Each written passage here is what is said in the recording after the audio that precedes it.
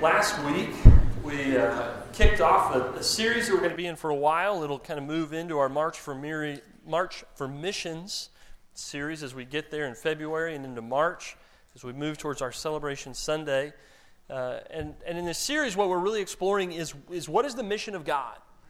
God is on a mission, and last week the challenge was, this year, look for what God is doing in the world, and when you see God doing something in the world, join Him in seeing that thing done. Look for God's mission, and then get on board. And what we talked about last week is that this tends to be a different kind of vision than we often think of when it comes to living out the mission of God in the world. And I think the reason that is when we ask the question, what is God's mission? A lot of times what we do is we kind of go back to an older response of saying, well, God's mission is to send His Son Jesus to die on a cross and save me from my sins, which is true. And there's plenty of scriptures that tell us that. We know that that's true, and we're here because we believe that that's true. But if that's the full extent of God's mission, then I think we're missing a lot of pieces. And what I mean when I say that is, if that's what God is up to, then all I have to do is believe in Jesus and be saved, and then I can just try and do my best for the rest of my life and wait till I die, and I'll go to heaven and be with Him forever. And that's true, and that's good, but it's limited. And so last week we looked at Romans chapter 8, where the Apostle Paul is talking about the entire creation and what God is up to. And I want to just share a little bit of this with you in review, and then we'll move into what it means for what we're talking about today. In Romans 8, in verse 14, it says, "For those who are led by the Spirit of God are the children of God. The Spirit you received does not make you slaves so that you live in fear again. Rather, the Spirit you received brought about your adoption to sonship. And by Him we cry, Abba, Father. The Spirit Himself testifies with our spirit that we are God's children. Now, if we are God's children, then we are heirs, heirs of God, and co-heirs with Christ, if indeed we share in His suffering, in order that we may also share in His glory." Which says, first of all, this is that when the last page of Revelation was written, and the early church took all the books of the Bible by all the writers that wrote them and put them into a single binding or scroll, and they put it together and they said, that's it. That's God's Word. That doesn't mean that God quit doing things. What this text tells us is that for all of us who are God's children, that we have His Spirit in us, active and alive, working in us and through us to continue doing God's things in God's world. So God has a mission, and we're called to join it.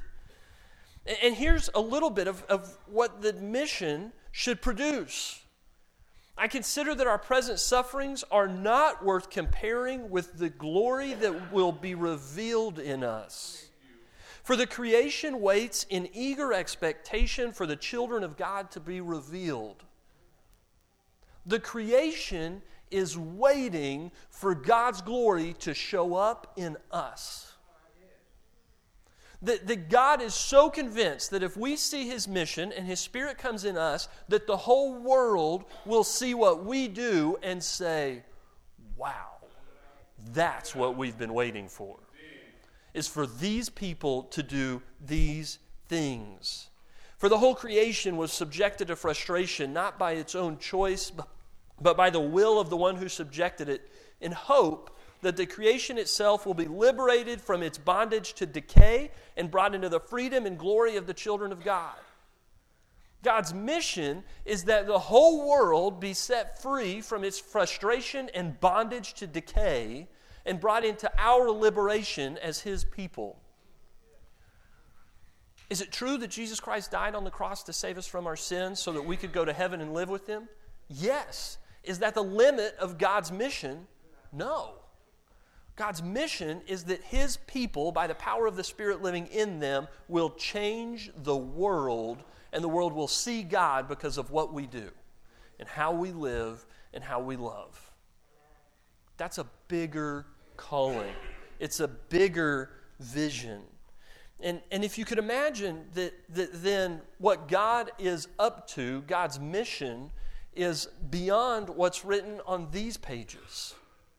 It's beyond what's written in these pages. What if you had the whole book of the story of God's mission in the history of humanity? What has God been up to in the 2,000 years since Jesus ascended to the cross and the church was formed and Peter and Paul wrote their letters and John wrote the Revelation and all of those things happened?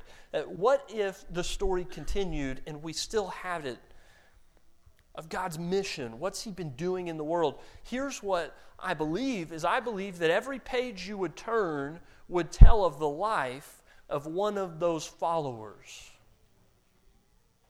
That the story of God's mission in the world happens in the lives of the people that claim Jesus as their Savior and Messiah and King. And what that means is, if we fast forward into our lives today, that if we had the whole book of God's mission in the world today, that one of those pages is your life. That one of the pages in the story of what God is doing in the world today is your life. It's your story. God is doing something in you to reveal His glory to a world that is crying out, begging to see the glory of the children of God revealed in us. Which means we've got a story to write, a story to live. What does your page say? What does your page tell? What is your story about? And here's what I want you to know, is that so often what we think about when we think about what's your story and give your testimony is something like this. I used to be a dirty, rotten scoundrel, and I ran around with hoodlums. And then I got converted, and now I'm less of a scoundrel, and I hang out with other people who are less scoundrelly too. Better than I used to be. Okay, that's good. That should all happen at some point in the story. There's also times when God's people go back and hang out with scoundrels for missional purposes, but, for simplicity's sake. I used to be bad, now I'm better. I got converted in the middle. That's the story. Now, here's the thing, is that if what is happening in the world today is more than I was lost and then I got saved and now I'm better, which is true, but if it's more than that, if what God is doing in the world is that He's trying to change the world, then how He's going to do that in your life is also going to be different. And how you think about your story needs to reflect that different understanding of how God operates in the world and in our lives. And so when we get to 1 Peter chapter 3, which was read earlier today, Peter is writing to these Christians and he tells them, starting in verse 15, he says, "But in your hearts revere Christ as Lord. Always be prepared to give an answer to everyone who asks you to give the reason for the hope that you have. But do this with gentleness and respect." That's important in the world that we live in today. Keeping a clear conscience, so that those who speak maliciously against your good behavior in Christ may be ashamed of their slander. Just briefly, what this means is when we take our story to the world, we shouldn't take our story to the world using the tools and mechanisms of Satan, like anger, judgment, conceit, arrogance, pride, division. Those things, those are Satan's tools. We're not going to win the world for Jesus using Satan's tools. What we've got to do is learn the ways to tell our story with gentleness and love, and with such goodness in the way that we're living our life, that if someone says those Christians are vile, that the people around them look at them and say, "Listen, you may not believe what they believe, but let's at least agree that they believe it. And listen, they're not doing any harm in the world. In fact, they're making the world better because they're revealing God's glory in the way that they live and love." That's the goal here. And part of that is understanding the reason for the hope that you have. And so Peter puts in this text this idea that we as God's people, that part of our charge of being the kind of people in the world that are evangelistic and that are living out His glory and are representing Jesus, need to first and foremost know the reason for the hope we have. And is the reason that I once was lost and now I'm saved and I'm going to heaven? Yes. But is it more than that? Yes. Because God's done more in you so that you can do more with Him. So what does that look like? What is that bigger version of the reason for your hope looks like? And we're going to talk about that in a minute. But before we get to that, I want to take just a minute and let you see that it's not just giving a reason for the hope that you have to people in the world and people that need it and people that lack faith. There's also an important reason to know your story in Deuteronomy chapter 6. Deuteronomy chapter 6, Moses is telling the people who have just come out of Egypt how they're going to be God's people and how he's going to be their God. And one of the most important commands he gives them here in Deuteronomy chapter 6 picks up in verse 4. The Shema, "Hear, O Israel, the Lord our God, the Lord is one. Love the Lord your God with all your heart, with all your soul, and with all your strength. These commandments that I give you today are to be on your hearts. Impress them on your children. Talk about them when you sit at home and when you walk along the road, when you lie down and when you get up. Tie them as symbols on your hands and bind them on your foreheads. Write them on the doorframes of your houses and on your gates." He says, listen, tell your kids. Tell them who God is.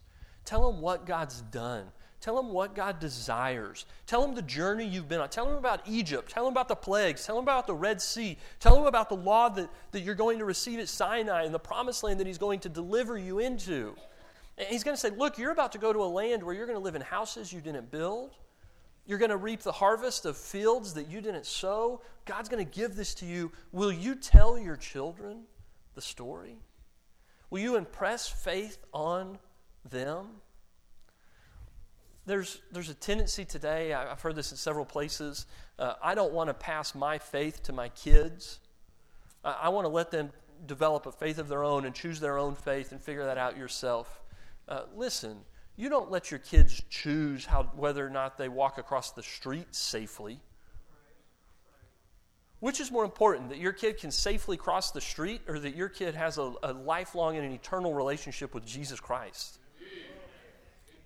If we don't want to pass our faith to our kids, the only reason I can think, if you think that matters of faith are eternally significant and you don't want to pass your faith to your kids, it can only be because you think you don't have a faith worth giving. And that's scary too. Get your stuff together so that you've got something valuable enough that you think about your kids and think, I don't want you to have anything in this world other than the relationship I have with Jesus Christ. And you give it to your kids, and here's how you do it. You learn your story, and you tell them your story. You tell them when you're putting them to bed. You tell them when you wake up. You tell them when you're at home and on the road. You write it on your doorpost, and you write it on your face and on your hands, and everywhere that you can. You find little ways in every moment, every day, to tell your kids who God is and what he's done. Your story, let it become their story. And you tell your kids, you're smart. And you know why you're smart? Because God made you that way. And that, just saying that to your kid is giving them a little piece of their story. They own that, and they receive it. And then later, they're going to give that story to someone else. Because that's the pattern that God is giving us. Know your story. Create your story. Share your story. Join God in his mission because you're one of his pages. You're one of his pages. And this isn't original. Paul does this. You have to consider Paul to be one of the greatest evangelists of all time, and certainly of the New Testament, writing all kinds of books and letters to the churches. He's the evangelist to the Gentiles, which is us, people that aren't Jews. But he's also a Jew. And he's preaching to anyone who will listen, and he's telling them God's story. But if you start reading Paul's letters in the New Testament, Romans and the letters to the Corinthians and the Thessalonians and to Timothy, one of the things you'll find is that not only is he telling God's story, and not only is he preaching Jesus Christ and him crucified and resurrected, but Paul infuses all of those letters with Paul's story. Paul understands that what God has done in his life is part of what he needs to give to all of the people that will listen to who he is and what he's done. And so there's this list that's in your bulletin. If you got a bulletin today, you'll notice there's an insert in it. There's an insert in it. And if you haven't looked inside your bulletins because you've been paying so much attention, good for you. That's exciting. I'm excited about the surprised faces who just found a treat in their bulletin. And Eddie, do we have more bulletins? If you want one, you can they're going to go around and hand out a few more. Just raise your hand as they kind of pass by. Here's what I want you to see. There is a bullet list. Go to the side. There's two sides. Go to the list that has kind of the bullet points on the front. And this list has a number of questions. How would you describe your life prior to your relationship with Jesus Christ as your Savior? When and how did you become a Christian? What word best describes the part of your life since you became a Christian? But then moving into other things that maybe we don't think about when we think about our story. Who makes up your significant circle for friendship and encouragement? And how have they impacted your faith journey? That's part of your story. God has worked in you through the relationships, the Christian relationships that He's blessed you with in your life. You have been part of God's story and how you've had relationships and blessed and ministered to others that are close to you. Where do you experience a sense of accomplishment in your spiritual life or Christian walk? That's part of your story. What roles have you played in a Christian community? Have you experienced a significant faith or life crisis that has shaped your faith or spirituality? Do you have a glimpse of God's purpose or mission for your life?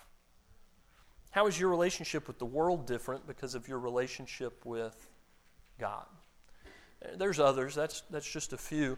And let me tell you, this list is not exhaustive. It's not like, don't use other questions. Here's what I want you to do, is I want you to begin, as you reflect on this list, and I hope that you do. I hope you don't just throw it away when you get home. I hope that you think about this list and add more questions, add more ideas. What are the ways that God has worked in you and around you and in you to others and in others through you? What book of the Bible connects with you the most? What character in Scripture, what person in Scripture that their page has had the biggest influence on how you live out your page in the story? Be thinking about, man, God has been doing so many things in my life that I've taken for granted, that I haven't even thought about. My page in God's story is so much richer than I've ever realized. Add to the list and then come up with the answers. Come up with the answers. Because what we see in Paul is that Paul is going to do this as well. Paul believes that one of the most effective ways that he can tell people what God is up to in the world is by saying, let me show you, He's been doing this in me. He's been doing this in my life. And so just in the book of Acts, there's 3 times that Paul's conversion story gets told. The first one's not him, it's just Luke saying this is what happened, but you can bet that he heard it from Paul. Paul told me this is what happened, now I'm writing about it. In Acts 22 and 26, Paul actually, it's the record of Paul giving his story of his conversion to other people. The first time is when he gets arrested in Acts 22, and he's standing before the mob that wants him to be arrested and probably killed. There's some in there that are going to take a vow that they won't eat until they kill him. And Paul says, wait, I need to talk to these people for a minute.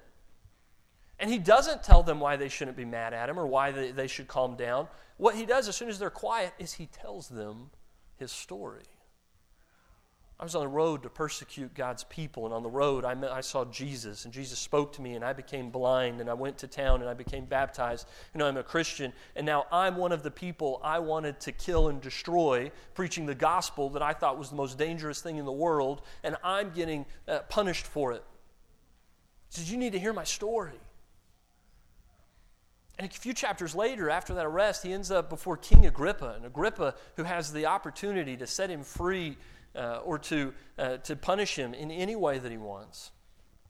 Agrippa says, what's the deal here, Paul? Paul says, I'll tell you the story. If you're asking me for my story, just get your whole royal court in here and I'll tell you why I'm here.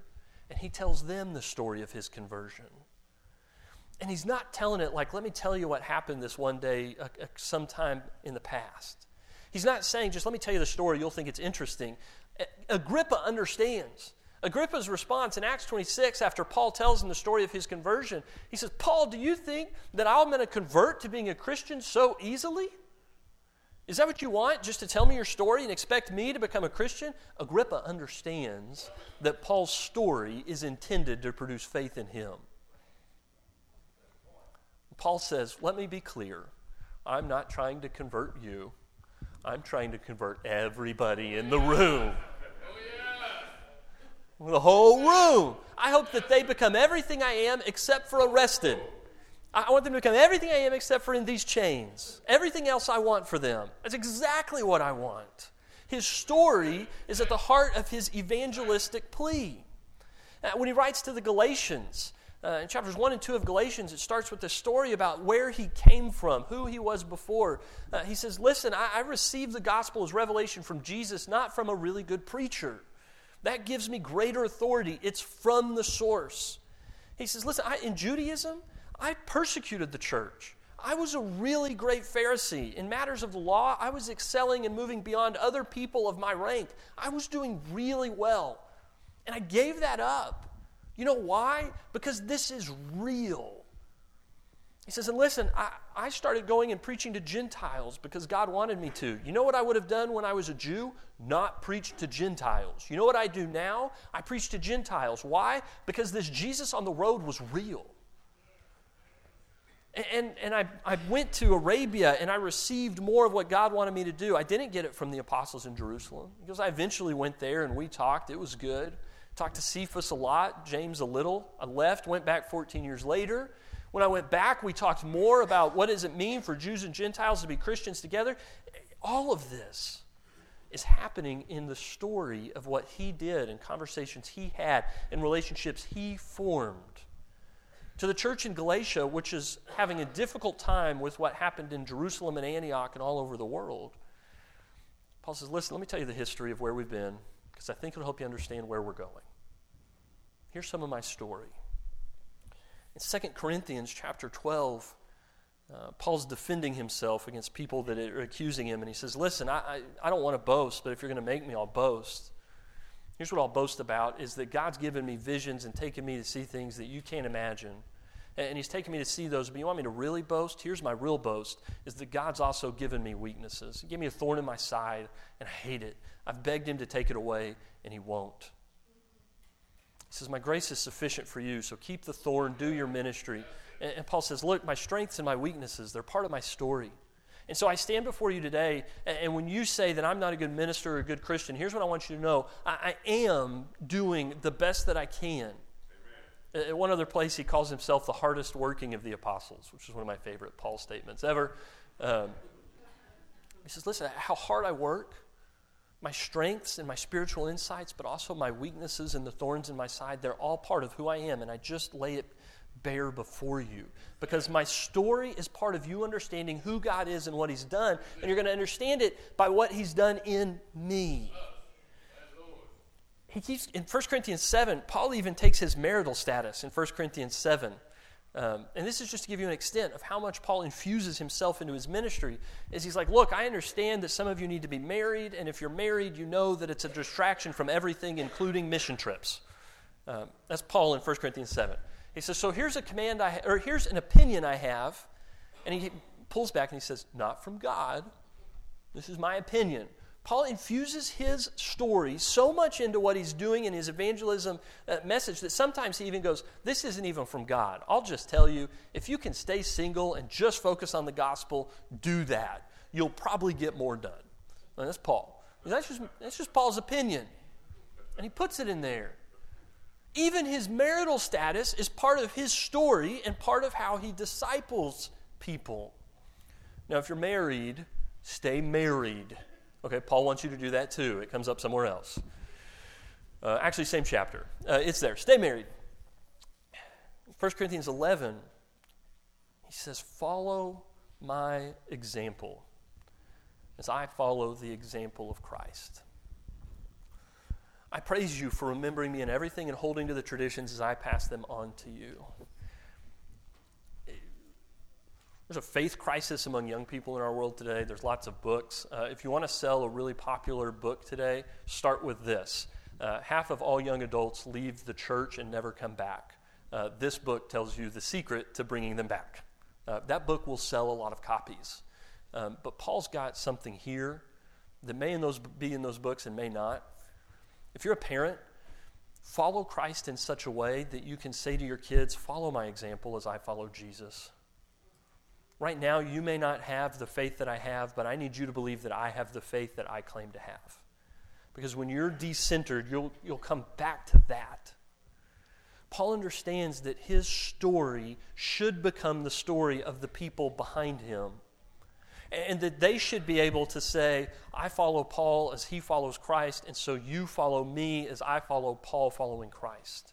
And there should be this chain of disciples that are following the ones who follow others. And it's not just about understanding what's in the Bible. It's about finding faith heroes that are worthy of stepping in line behind them and taking steps in the way that they're walking, in the direction they're going. You can't do that kind of Christianity if you're not telling each other your stories. If you're not telling stories, what's your page? Romans 16, at the end of Romans, he's got this whole list of greetings that he's sending to the church in Rome.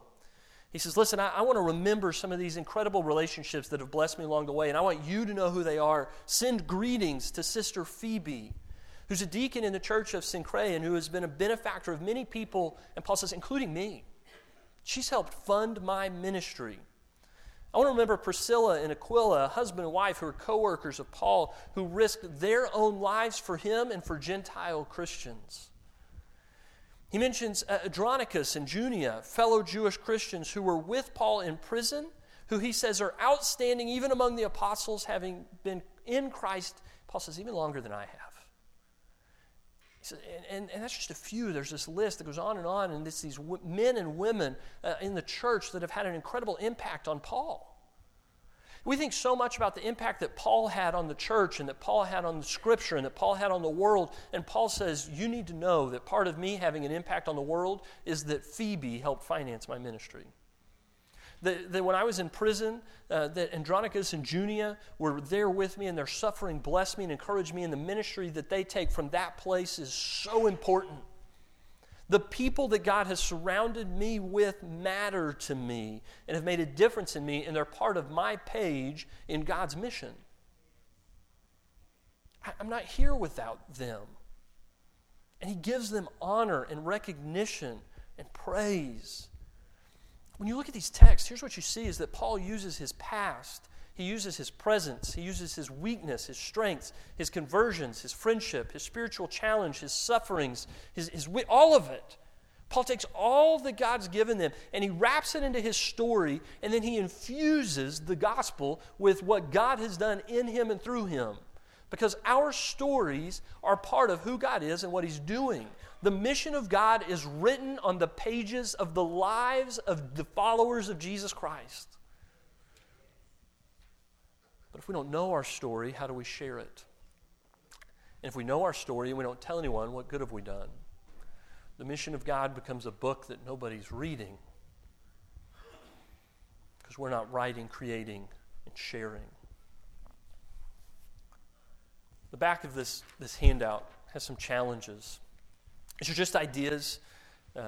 You may read some of these and go, that's exactly how I want to create my story and use it to bless others.